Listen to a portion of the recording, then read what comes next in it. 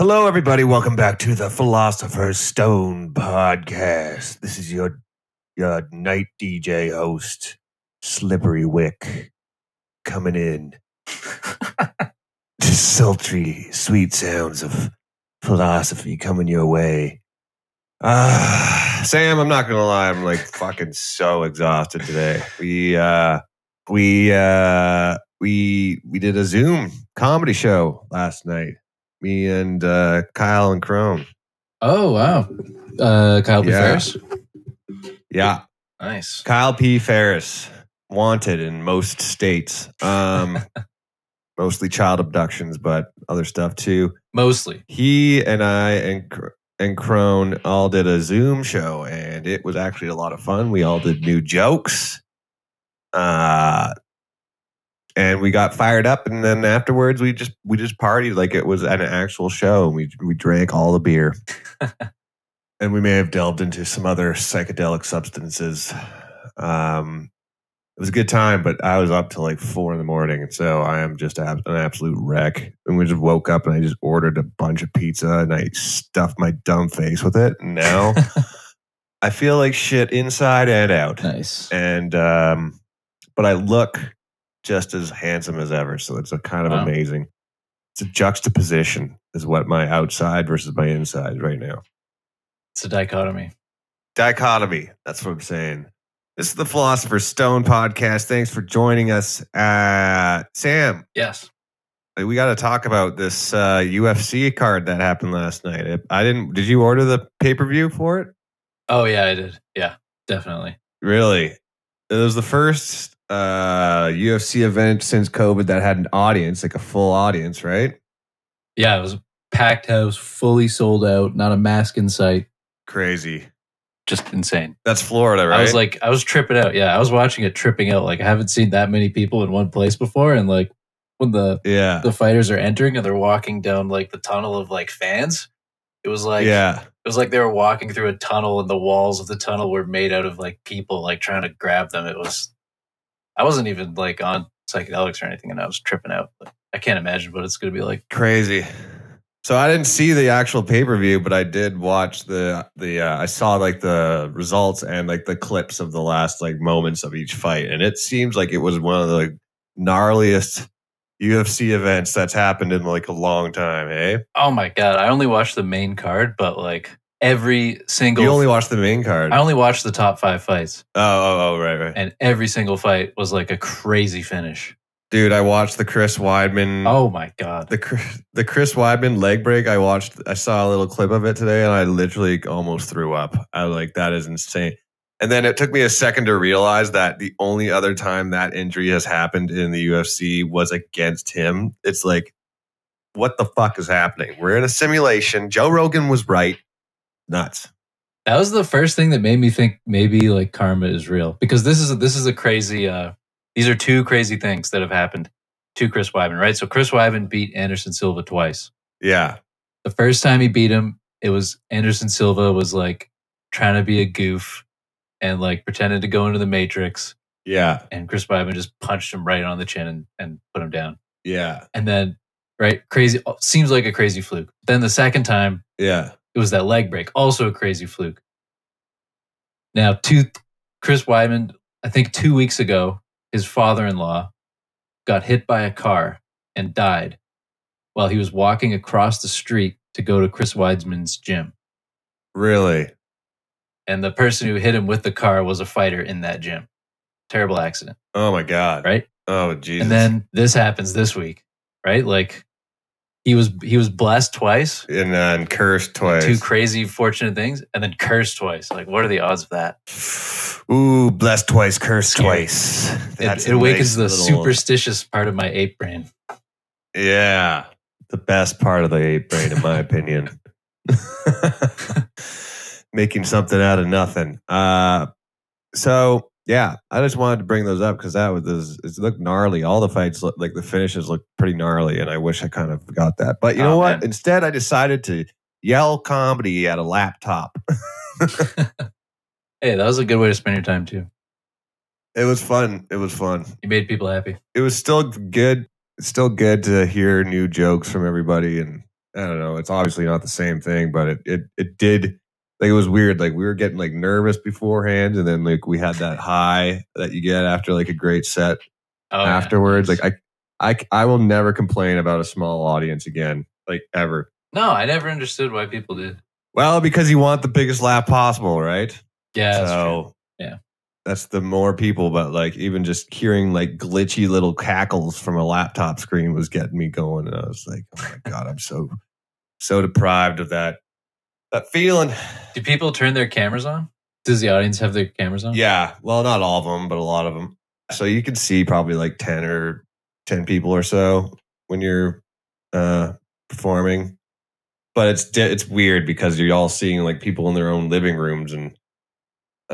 I don't know. Some of them you can just barely like make out their like glasses reflection. And it's like, I don't know. It's not like looking at a real audience, and you can't really rely on their laugh, like timing for laughing, because the way Zoom works is only one person can be heard at a time. So when they do all laugh, you only hear one person laugh at a time. Oh god! And it just cuts quickly between them. Yeah. So like, as far as like using the laughter to help with your timing of delivery, it's like you can't do it. So you have to kind of go up there and deliver it as almost like a monologue rant type set, and just kind of pause. That's what I was thinking. Yeah, you got to pause where you expect there to be laughter, but yeah, I don't know. I felt good about it. Everybody had fun, and then afterwards we put them back. But yeah, I'm in rough shape. That's all I was trying to say. I'm in rough shape. So you're going to have to carry the load on this one, Sam. What are we talking about? Oh, that's fine. I've been doing that since Mordor, man. I'm well adjusted to carrying the load. Sam, get off the road. Okay, but I have a question. What? When you do a Zoom stand-up show, do you actually stand up or do you sit in your chair? We had a stage set up and everything for ours. Wow. Damn, you guys are pros. Like a tiny little foot-high stage. We had a mic stand. We had a stool. We had like a backdrop. I think it helps to like have that set up to make it feel more like a stand-up stage instead of like, I mean, Tim Nutt headlined and he's great, but like sitting in his living room, like at his computer desk, is a little bit just, it felt like a guy just being funny on a laptop, but not really like a stand-up performance. Whereas I feel like maybe our opening bits were a little bit more stand-up-y just because we were actually standing up. Who knew that standing up is actually part of the art form of stand-up? I mean, the people who are really good seem to be able to like sit down on stools when they do it. But that seems to be really advanced. Unless you're Dave Chappelle, who stopped going for laughter like 3 years ago. Or Mark Maron, who is like, you don't even really know what he's talking about half the time. And I don't think he does either. But like most comedians that I enjoy watching, none of them sit down. No. Like besides Dave Chappelle, who sits down and says about, I don't know what happened to them, but he is like, the last few things I've seen from him that he's put out were like TED Talks with a couple of jokes thrown in. Yeah. Not that he wasn't having like interesting points and like his message was relevant, but it was not making me laugh. But he's just go for it. Oh yeah, I think he's just past trying to make people laugh. Like he just doesn't care anymore. Yeah, I think he's more of like an inspirational speaker at this point. Yeah, he's made people laugh for so long. Like it must just be like just not hitting like it used to. Maybe. I don't know, man. I don't know if I could ever get sick of that feeling of like a whole audience cracking up at your shit. But there's also that thing about getting too well known, like getting too famous as a stand-up comedian, and then like you're never tested because the audience is just so in love with you the second that they already know they love you. They're going to laugh at anything that comes out of your mouth. That's why Steve Martin quit. Yeah, that's what I was going to say. Steve Martin. Yeah. Yeah. Sometimes I hear these professional comedians that have been like at the top of the game, famous for years, and they reminisce about the times where we are at, essentially when you're an unknown and you get in front of a room of full of people that have no idea who you are and no reason to like you, and then you crush.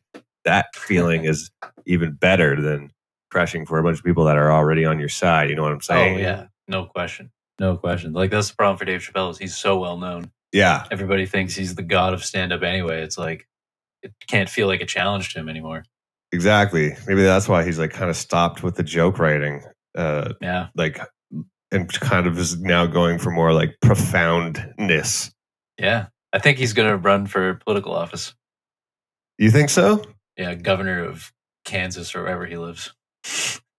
Well, he'd probably win. But yeah, I don't know. Maybe we'll see when his next special comes out, because I did like his last couple specials, but the things that he's been putting out on YouTube are way more just like... Oh, yeah, like the 9 minute... Yeah. 9 minutes, 39 seconds. Did you watch that trial, by the way? Which trial? The Derek Chauvin trial? Oh, no, I did not. Oh, man, I watched that. I watched that thing gavel to gavel. Gavel to gavel? Gavel to gavel, man. Damn, how long was it? It was like 2.5 weeks. Pretty short. Holy shit. Or no, maybe 3 weeks. I can't remember. It was pretty short. Was the whole thing televised? Yeah, the whole thing was on YouTube. So I was just like doing work and like just had it on YouTube all day. So what were some highlights in your opinion? Oh my God. Like, I was just more surprised by like the right wing reaction to it, where they're all like surprised, like they think he should have been acquitted. And I mean, if you watch that trial, there's no way you could acquit that guy. No, man. Unless if you're a reasonable person and you watch that and you were on that jury, you would have convicted him. The only people who wouldn't have convicted him would be like completely biased, absolute racists. Reasonable people are extremely hard to come by these days. Sadly true. Yeah. Everybody's so politically minded now. It's ridiculous. It reminds me of when I lived on the East Coast, of like how people were then, but now that's like everyone over here, and I'm not a fan. Yeah, not a fan. People are so biased with every little thing, every little contentious issue. It doesn't even matter about like the logic behind it, as long as it's the company line. Yeah.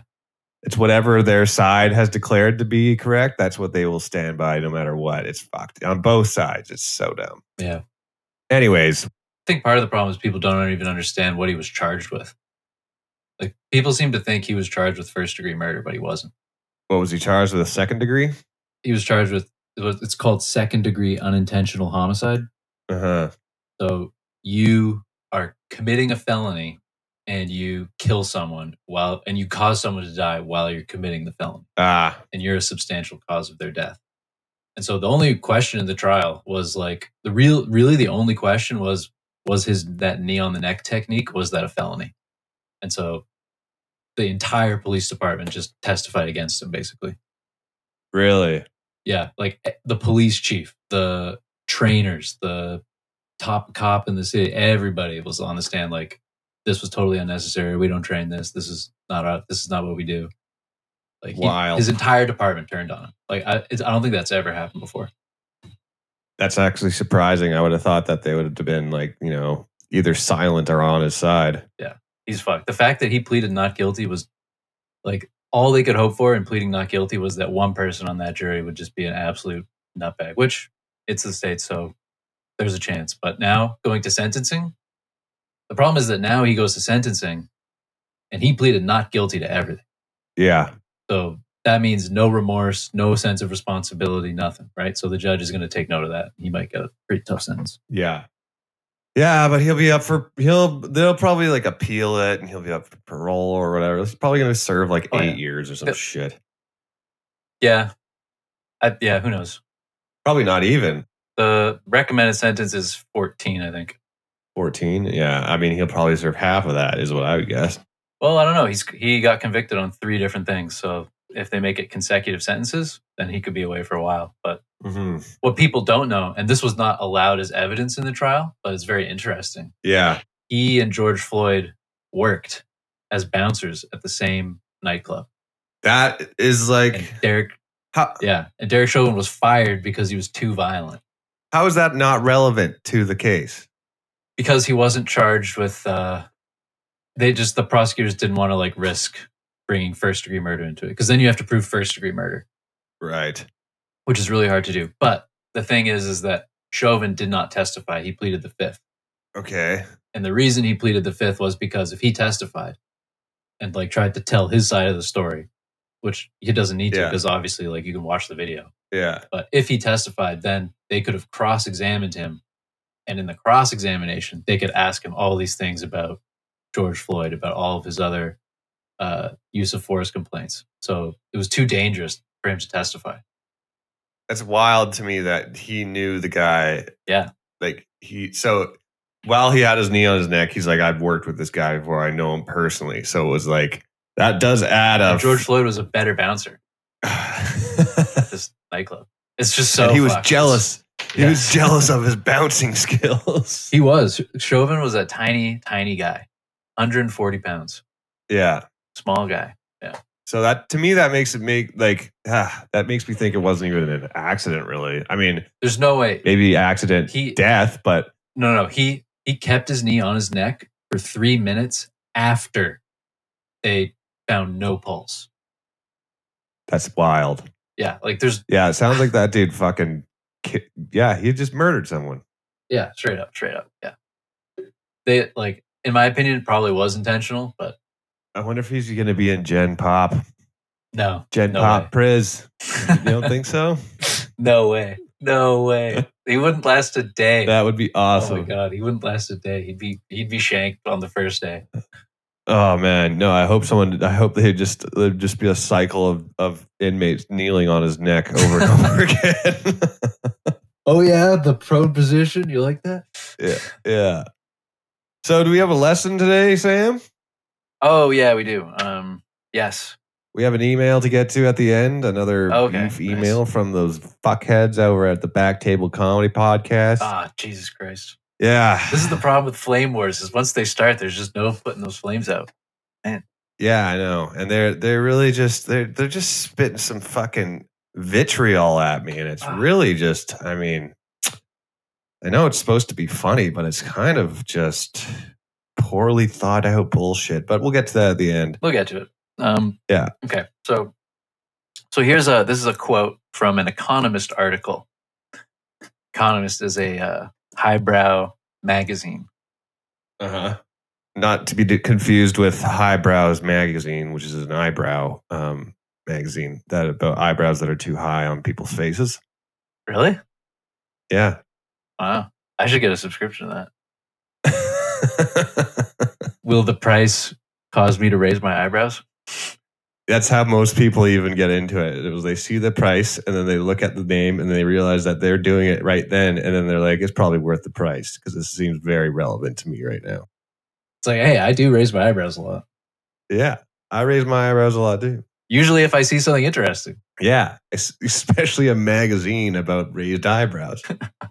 See, the problem is this magazine is about the eyebrows. It's not about the interesting things that people see that causes them to raise their eyebrows. Yes, but then they actually learn that the raising of the eyebrows are actually the most interesting thing about everything. Yeah. Why do we raise our eyebrows when we see something interesting?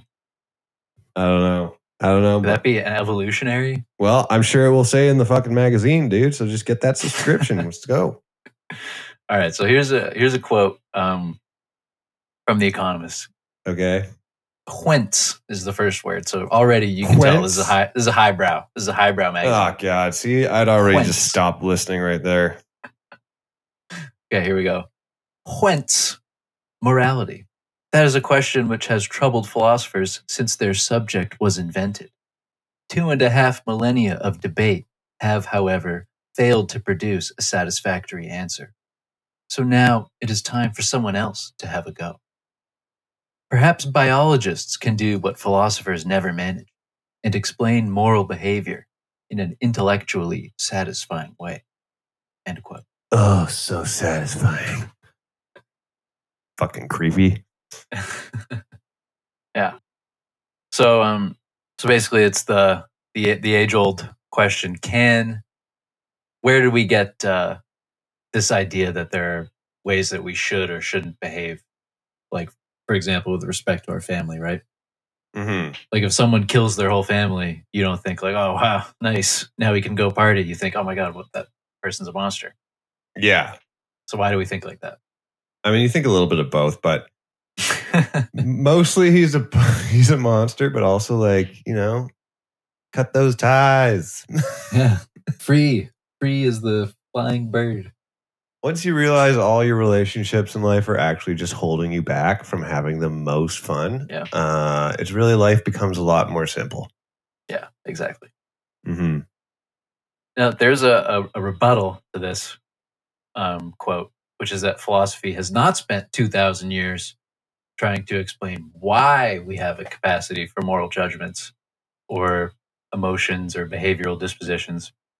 Philosophy is interested in justifying morality, moral obligation, etc. So there's two different projects, but there might be interesting connections between them. Okay.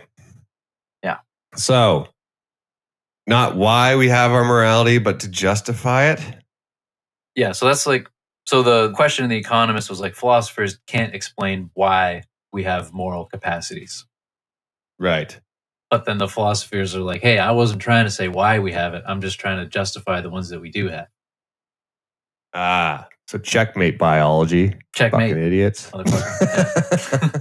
Go back to your microscope and your bug net. Yeah, and your scientific method and your variables. Yeah. So, but here's one way that it could be interesting, right? So here's one possibility. One possibility is that our morality is caused by our culture and our human nature, like our biologically evolved human nature, is itself not moral at all. But morality must be imposed on it by cultural norms. Yeah. Right? Yeah. I think we've talked about this before, kind of on some level. Yeah. It actually gave me an interesting idea, right? Like, I was thinking, like, how could you test that experimentally? And like, what you'd have to do is you would have to start a new generation of humans. Yeah. With no contact with the rest of humanity. Yeah. Sort of like see what happens, you know? Well, remember when we were talking about sending just all the seeds of humanity to a different planet? Yeah. And then having them figure it out? Yeah. Would they arrive to the same moral conclusions as us? I don't know. It's interesting. You'd have to like give them a hand at the beginning because they'd just be like babies. I mean, I think it's safe to say that they probably wouldn't become, I don't know. Actually, I was about to say like they probably wouldn't become violent immediately, but if you ever see like a bunch of kids on the playground, like a lot of them choose violence to solve any disputes. Yeah, violence is very popular. So maybe, so like without any like reasonable adults there to stop it, I think we would have a Lord of the Flies situation happening pretty quickly on a very large scale. I wonder what kind of hierarchies would develop when, like, say, like you have like your idea of sending a bunch of human seeds to a new planet, and they all grow at the exact same time. So they're all share the same birthday. They're all the same age, different personalities and stuff, and obviously genetics, but all the exact same age. What would determine who would emerge as like a leader? Do you think would it just be physical size for the most part? Well, it would all depend on the combination of factors of their environment and their own capacities and like what the threats are in the environment. Also, what would their capacity for language be? Yeah, like it's a crazy idea for an experiment, right? They'd have to have robot tutors or something to like guide them along a little bit, because humans didn't just pop out of the ground as babies, right? Like there's never a point where just babies show up. They're always offspring of something more experienced. But there's one orangutan that will like hold them and shake them and stuff. You know how to take care of babies, right? You hold them and shake them. That's what you do. And, you know, put them, and then you press them down on the ground when they need to sleep and turn them upside down. Just a team of very kind-hearted orangutans to take care of humans and make sure that they get to the point where they can like walk around. Yeah. The Lord of the Flies thing is interesting. I read about an actual case where something like that happened. Really? Yeah, they weren't like British kids. I think they were Tongan kids or something. And they were Tongan? Like they were like Polynesian. Polynesian kids got lost. They stole a boat and they got shipwrecked on an island. And they lived on the island for like a year before they got rescued. And wild. When they were rescued, they were just like totally normal, like totally happy. Like they made like they made like a gym out of like coconuts and sticks and stuff. So they were like lifting weights. That's crazy. I mean, that gives me hope for humanity on some level. Yeah. I don't know how that would pan out if it was Western American people. Yeah, with no skills. Yeah. Well, there's a real problem. I feel like, and I don't mean here to sound like a communist or anything, but the Westerns' desire to be such a unique individual, like each person feels like they have to be like this main character in a movie about them, right? Yeah. Like everybody has this like need to become like significant in the eyes of their peers. You're right. Or I don't know if that is like the way it is in other places in the world. Definitely not. Not in Asia. And on one hand, it that like mentality does produce like some of the best like art in the world. I would say, and some of the best like I guess technology like producing groups. Don't forget the best country. The best country. Yeah, hell yeah. But I don't know if that necessarily makes it the most peaceful community. You know, that need to be like, because like I feel like other places would have a much better go at Lord of the Flies situation unfolding than people with Western sensibilities. And that's just me, man. I'm not trying to go out there and change the world, all right? I'm just a humble podcaster, but that's my theory. I think it's pretty interesting. And we're gonna look at the second possibility now, which is actually more likely, I think. Okay. And this is that evolution, right? So we can accept that evolution selects various traits, right? And amongst all animals, right? Among fish, selects for they have gills, you know. Yeah. If they live in the cold, you're probably gonna have fur. Yeah. If you need to dig or kill things, you're gonna have claws, right? Yeah. But it has also selected for psychological traits amongst all animals, right? Like an appetite for food, for sex. You have fear. You have parental bonds, like in all species, or not all species, but many species. You have these parental bonds. Yeah, it seems to be a popular choice by evolution to have that type of thing, right? Yeah, because it's very effective. Yeah. So if evolution has selected for these things in other animals, then it seems equally plausible that evolution has selected for our psychological and behavioral traits. Absolutely. Yeah. So when it comes to morality, the question is whether evolution selected for and gave rise to the development of our capacity for moral behavior. It's weird because evolution gave us an instinct for violence and an instinct for community and like empathy. So yeah, at one point evolution was like, it's definitely more valuable to be violent. And then later on it was like, actually it's better to like take care of each other. Yeah, exactly. You're anticipating an objection. They didn't delete the old code and now we have capacity for both. And it's really complicated. Yeah. The dual nature. Yeah. Our dual nature.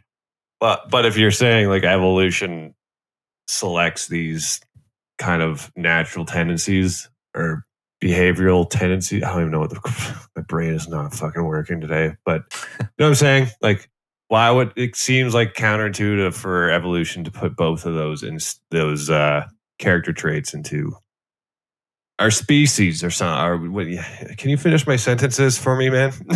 Yeah. Okay. Yeah, so we're going to get to that. The fact that like evolution is selected for lots of different traits, and some of them don't seem to be desirable. Right. So we were going to get to that, but generally the idea is that like the short answer to the question, or the question is, were these capacities selected for by evolution because they gave us an advantage through improving our ability to have social cohesion, to form a social group, to protect ourselves from bigger threats on the outside. Yeah.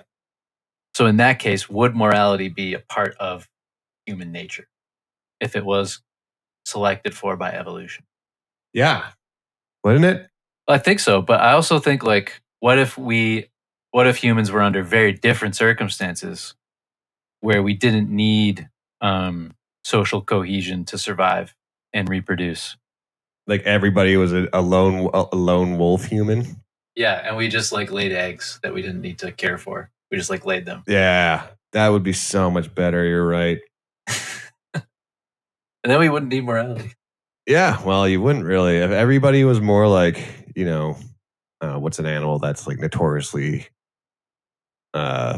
rides solo, like a Bengal tiger or some shit, right? Oh, yeah, parasitic wasps or something. Parasitic wasps.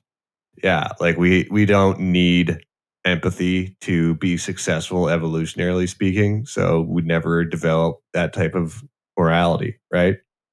Yeah. Yeah, exactly. Because there's a lot of cold animals out there that like eat their own babies and stuff.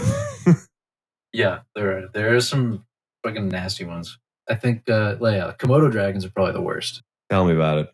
Oh, they're the ones that they eat their babies as soon as they hatch. Like they're fully cannibals. Yeah. They're probably the worst of their offspring. Like they don't have any sort of instinct to protect their offspring at all. Like they just, if the mama is home and when the eggs hatch, like they're all getting eaten. That's fucked up, man. Yeah. It's like that's like evolution not being good at it's a fuck up. Well, see, you've made a classic misconception about evolution. No, I'm usually not. I usually never do that. That's fucked. You're saying that there must be an evolutionary, like a benefit to not having the instinct to protect your young for Komodo dragons, right? Well, yeah. Well, basically the idea is that evolution has no particular end. So there's in no sense is one organism more evolved than another like there's no particular perfection according to evolution. But yeah, the reason they do it is because they have no predators on their island. Right. So if they didn't do it, they would completely overrun the island and be totally overpopulated. That's hilarious. We have no natural enemies, so we must become our own enemies. Yeah, pretty much. 10-foot long lizards. Keep ourselves in check. Yeah. Yeah. They're so cool, though. The only other species I know of that does that regularly is humans, right? Eats their babies? Well, that regularly murders huge portions of its own species. Oh, yeah. Yeah. And we we have the capacity to do it, I guess. Yeah. Yeah. So in a way, we're keeping ourselves in check too. It's actually good for the world when we kill each other. Yeah. Yeah, we got to thin the herd a bit more. Yeah. This is kind of like the Thanos theory, right? Yeah, that is exactly Thanos' theory. Also the theory in the movie Inferno, which came out before Avengers Endgame. Thank you very much. No, I've never heard of it. Did it have Captain America in it? No, it's the Da Vinci Code trilogy. Oh. It's fucking dope. Was that with Tom Hanks? Tom Hanks, exactly. Tom Hanks. Tommy Hanks. Tommy Hanks, how you doing? Hey, how you doing? I'm Tommy Hanks. You want to buy a painting? I got a Da Vinci. I always get those movies confused with National Treasure. Yeah, they're kind of, Da Vinci Code's way better than National Treasure. I don't know, man. Nick Cage? They're different movies. They're very different movies. I love me some Nick Cage. Greatest actor of his generation, hands down. Leaving Las Vegas. Oh my God. Incredible performance. If I could only have one movie on an island, I would have Bad Lieutenant. Fuck yeah. That movie's so good. Yeah. That's my favorite Nick Cage movie, I think. Face Off is pretty damn good too, as far as it just being like a ludicrous Nick Cage movie. Yeah, they're making a sequel to Face Off. What? Yeah, with Nick Cage and John Travolta returning. Oh my God, you're shitting me. I'm not. Face Off. Face Off. Face Off. It's a hell of a name for a sequel. Face Off. That's hilarious. I can't remember what they had to do. They had to do something with that movie because people were seeing the title and thinking it was about hockey. Oh yeah, they had to put the like the hyphen between it, like the dash. Yeah. Because if they didn't do that, people thought it was a hockey movie. And weren't they pleasantly surprised when it wasn't? Yeah. Imagine expecting a hockey movie and you go into that movie and you're like, what the fuck? When are they going to play? Yeah. this guy must he's at first he's a crime lord, and then he gets captured, right? And he's in prison, but there's a prison hockey team, and that's how he gets into the game, right? Just keep watching. Just wait. No, they're gonna do it soon. And there's racial division, and a lot of the white guys in prison, they don't think the black guys are good at hockey, right? But Nick Cage comes in, he says, no, this is wrong. Black guys are good at hockey. That's how the whole movie started. It was a very progressive movie. Yeah. And then John Travolta comes in at the end, and it was and he starts yelling at the guards, why are those black people playing hockey? And Nick Cage defends them. And it's actually a great way to tie the whole movie together, because at the very beginning, if you write the first scene is it's Nick Cage getting a swastika tattooed on his face. And by the end of the movie, he hates white people. And so he gets his face ripped off to get rid of the tattoo. Yeah, and he puts a black man's face on his face. Okay, that's racist, Jordan. That is very racist. I didn't write this movie. Nick Cage did. Black face off. Black face off. Oh, it'll be hailed at the Oscars as one of the riskiest movies ever made. An unnecessarily risky sequel to the classic Face Off. No, we're not doing blackface. We're doing blackface off. It's anti-blackface. Come on. It's the same movie, except for now it's a black guy switching faces with a white guy. Oh my God. And then them trying to explain it to the woke culture, social justice words. Yeah. How it was a necessary procedure to save their lives somehow. Man, that reminds me of Trading Places. Great movie. That'd be it. I would like to see Nick Cage and Cuba Gooding Jr. in that. Have you ever seen Trading Places? No. You should. That's one of Eddie Murphy's best movies. Eddie Murphy and Dan Aykroyd. Dan Aykroyd is a very rich stockbroker. Yeah. Eddie Murphy is I forget what he does, but he's definitely not rich. And these two super rich commodities brokers decide to do an experiment, and they make them switch lives. And so Dan Aykroyd has to live in Eddie Murphy's life, and Eddie Murphy has to be a stock trader. And it's very interesting movie about human nature. Really? Is it a comedy? You're making it sound pretty serious. Yeah. Oh yeah, it's a comedy. It's a comedy. It's hilarious. I really like Dolomite. Okay, personally, that's my favorite Eddie Murphy movie. Oh yeah, I love Dolomite. Yeah, Dolomite and what's the one where he can talk to animals? Dr. Dolittle. Dr. Dolittle. Yeah. That's Eddie Murphy, right? Yep. That was a fun one. Cool. Yeah. So anyways, keep your eyes out for Blackface Off. Coming to theaters. Oh, God. That's fucking funny. All right.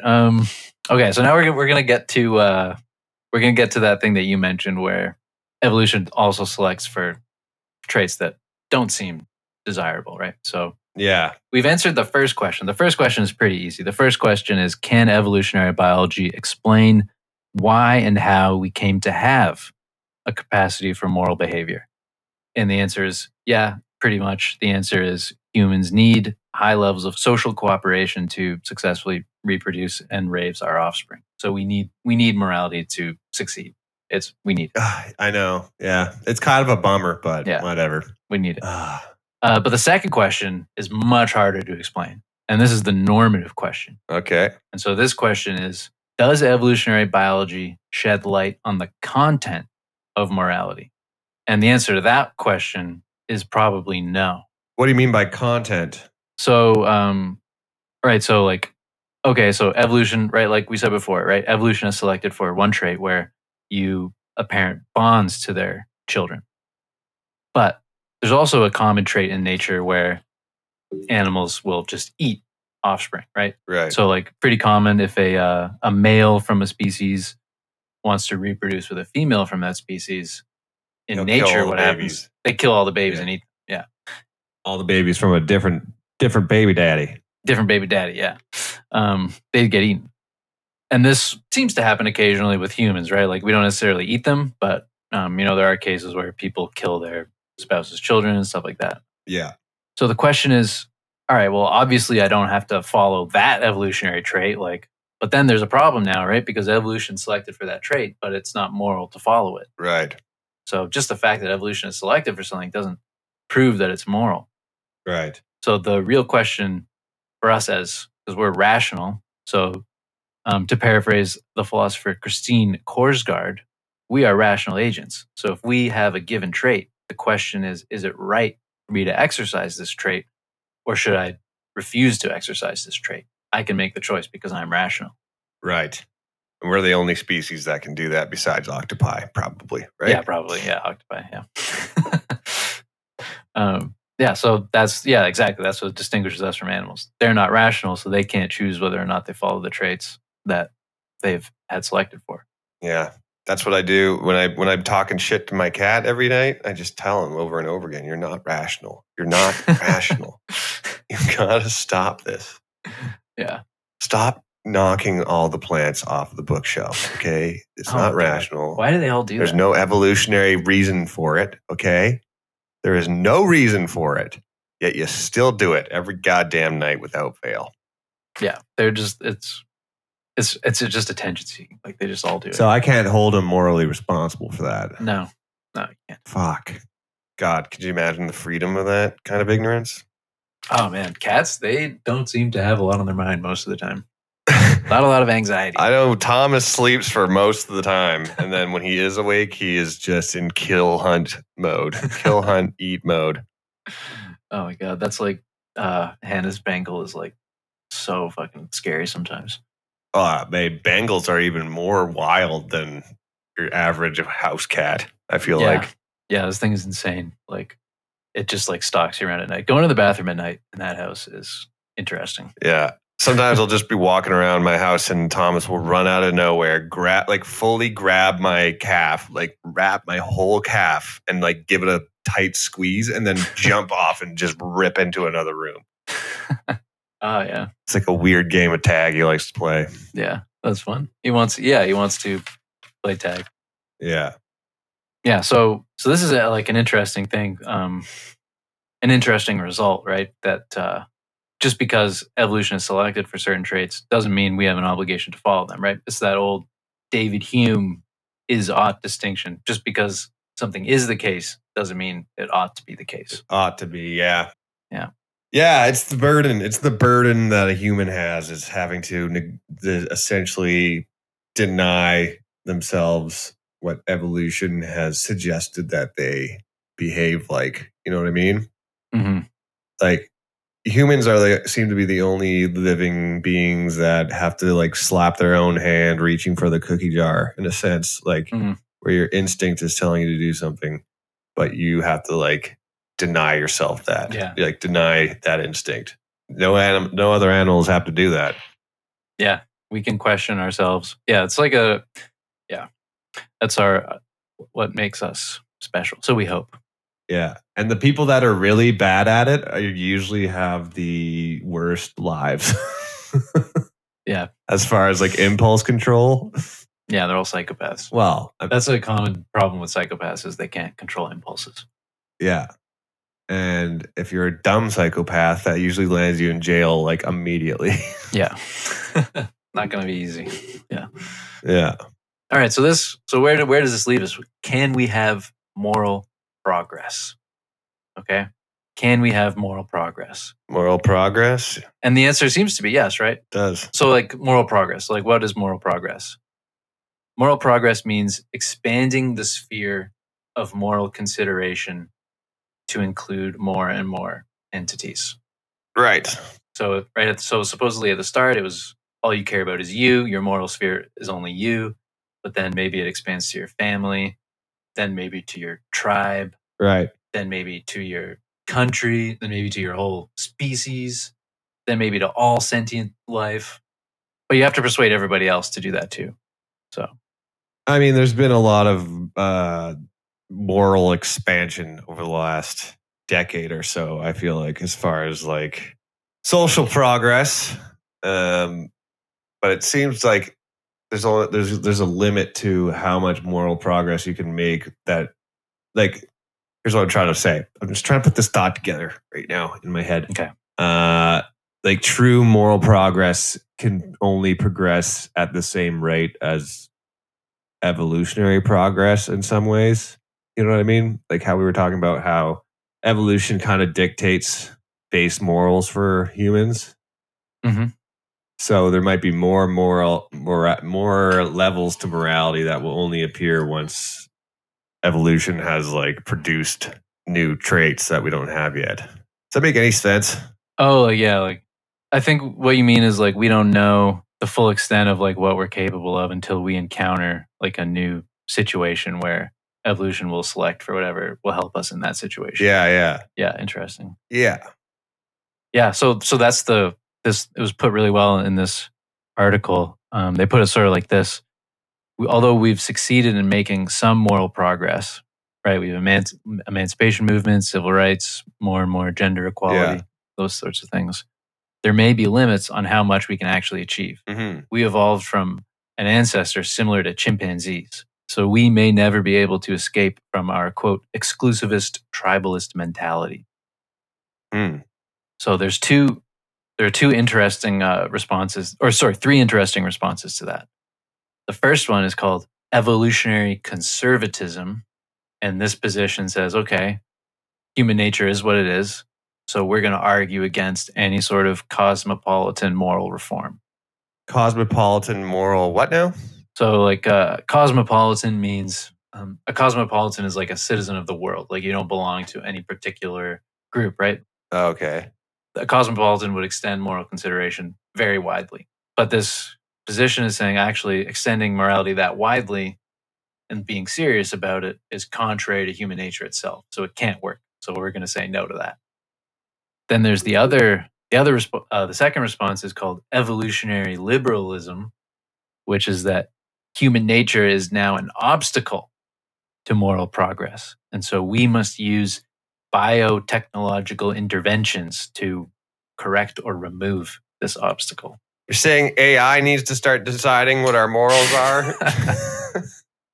Yeah, and injecting us with drugs and stuff to neutralize our bad tendencies. Yeah. What's that? They're gonna give us all the Clockwork Orange treatment. Yeah, pretty much. The Ludovico technique. Yeah. Yeah, so both of those seem pretty objectionable. Evo-conservatism and evo-liberalism both seem pretty freaky. So the third option is called the biocultural option. And so this is hoping that our evolved moral nature will not be too exclusive nor too tribal. Right. And so their thesis is that we become tribal when we perceive an outgroup threat, whether it's real or not. If we think there's a big threat to our group, we become tribal. Mm. But we become inclusive when we don't perceive outgroup threats. So if we don't perceive a threat, we're like very welcoming. But if we perceive a threat, then we become very tribal. Right. And so we've seen this. This tendency seems like this gets abused by politicians all the time. Like they always conjure up some sort of outgroup threat to invoke a tribalist response. Yeah. Amongst people. I mean, that's all too common, and it's pretty like pronounced right now. Yeah. In these times. Exactly. Yeah. Like it's people are figuring out that that's like you can pull people like puppets when you do that. It's pretty easy. Yeah. So progress would require like doing the opposite of that. So you have to, the quote is, progress requires, quote, ongoing cultural efforts to foster and sustain socio-institutional circumstances that enable the better aspects of human moral nature to predominate. Well, sounds pretty easy to accomplish, right? Yeah. Sounds like an info war to me. Yeah. Sounds like we'll be able to get everybody on the same page about that one. Well, is there any closing statements before we get to our one email of the week? No closing statements, but just remember the next time someone says philosophers can't study ethics because it's for biologists, tell them like, hey, shut the fuck up. Yeah. Fuck you, biology. Speaking of morally bankrupt people, let's get to our email. This is from the hosts of the Should we even say the name of their? I don't think we should even say the name of their podcast on here. I guess you would call it like an internet. It's pretty much like a snuff podcast. Like it's not a snuff film, but just like it's like it's the equivalent to a snuff film, but it's a podcast called the Back Table Podcast. I think they ended up taking comedy out of their name for legal reasons because it's not funny. I think that's what happened. This email starts off. Here's the subject line: "Hey, fuck faces," and then in brackets, "not Sam." So they're still really on your side, Sam. They have a lot of respect for you. And as you can see, not a lot for me. Here writes. A little bird told us you have some beef with us. Weird because birds like worms, not beef. Okay. I'm surprised Jordan could pull himself away from the dump long enough to read an email. See, it's all tied into this inside joke, which worked great on podcasts, that they think I'm a bird. I don't know. It'll never not be funny to them, so I've stopped holding out on them changing it up a little bit, even though it's played out, but whatever. Here we go. Maybe learn the names and references of the source material your podcast is inspired by. Hermione, really? That's how my mom pronounced it in 2000. So I guess that's pretty bad roast on me not being able to pronounce a character from Harry Potter. Also, who said Harry Potter was our source material? The Philosopher's Stone is not just based in Harry Potter. No, it's not. It's very, very ancient alchemical ingredient. Yeah. So who's the nerd now, fuckheads? And then it goes on to say, Jordan, stop. Just stop for everyone's sake. Just let Sam leave the podcast on his own so we can learn something. As if these idiots are fucking trying to learn anything in their lives. Anyways, look forward to hearing from you. Love, the Back Table Boys. See, they're trying to, it's the classic trying to divide and conquer us. Use an out group. Yeah, they're trying to split our tribe. Yeah. So I told them we would craft them a little email today. What do you think about that? I don't want to do any more homework, but that's your job. All right. You know what? I'm not even feeling it right now. I'm just so exhausted. I can't even be bothered to enter into this never-ending fucking thread we're gonna have with these idiots. Maybe I'll just, I don't know. I'm obviously defeated here. But you can email us, guys. Anyone else at tpspodcast420@gmail.com. I have nothing left to give here, Sam. What do you got? I things that we say at the end to like sort of wrap it up type of thing. Let's how do we bring this home? I don't know. We might not be able to. We might be stuck here forever at this point. I can't really think of anything. Well, should we do like a cold stop? Like we don't even say goodbye?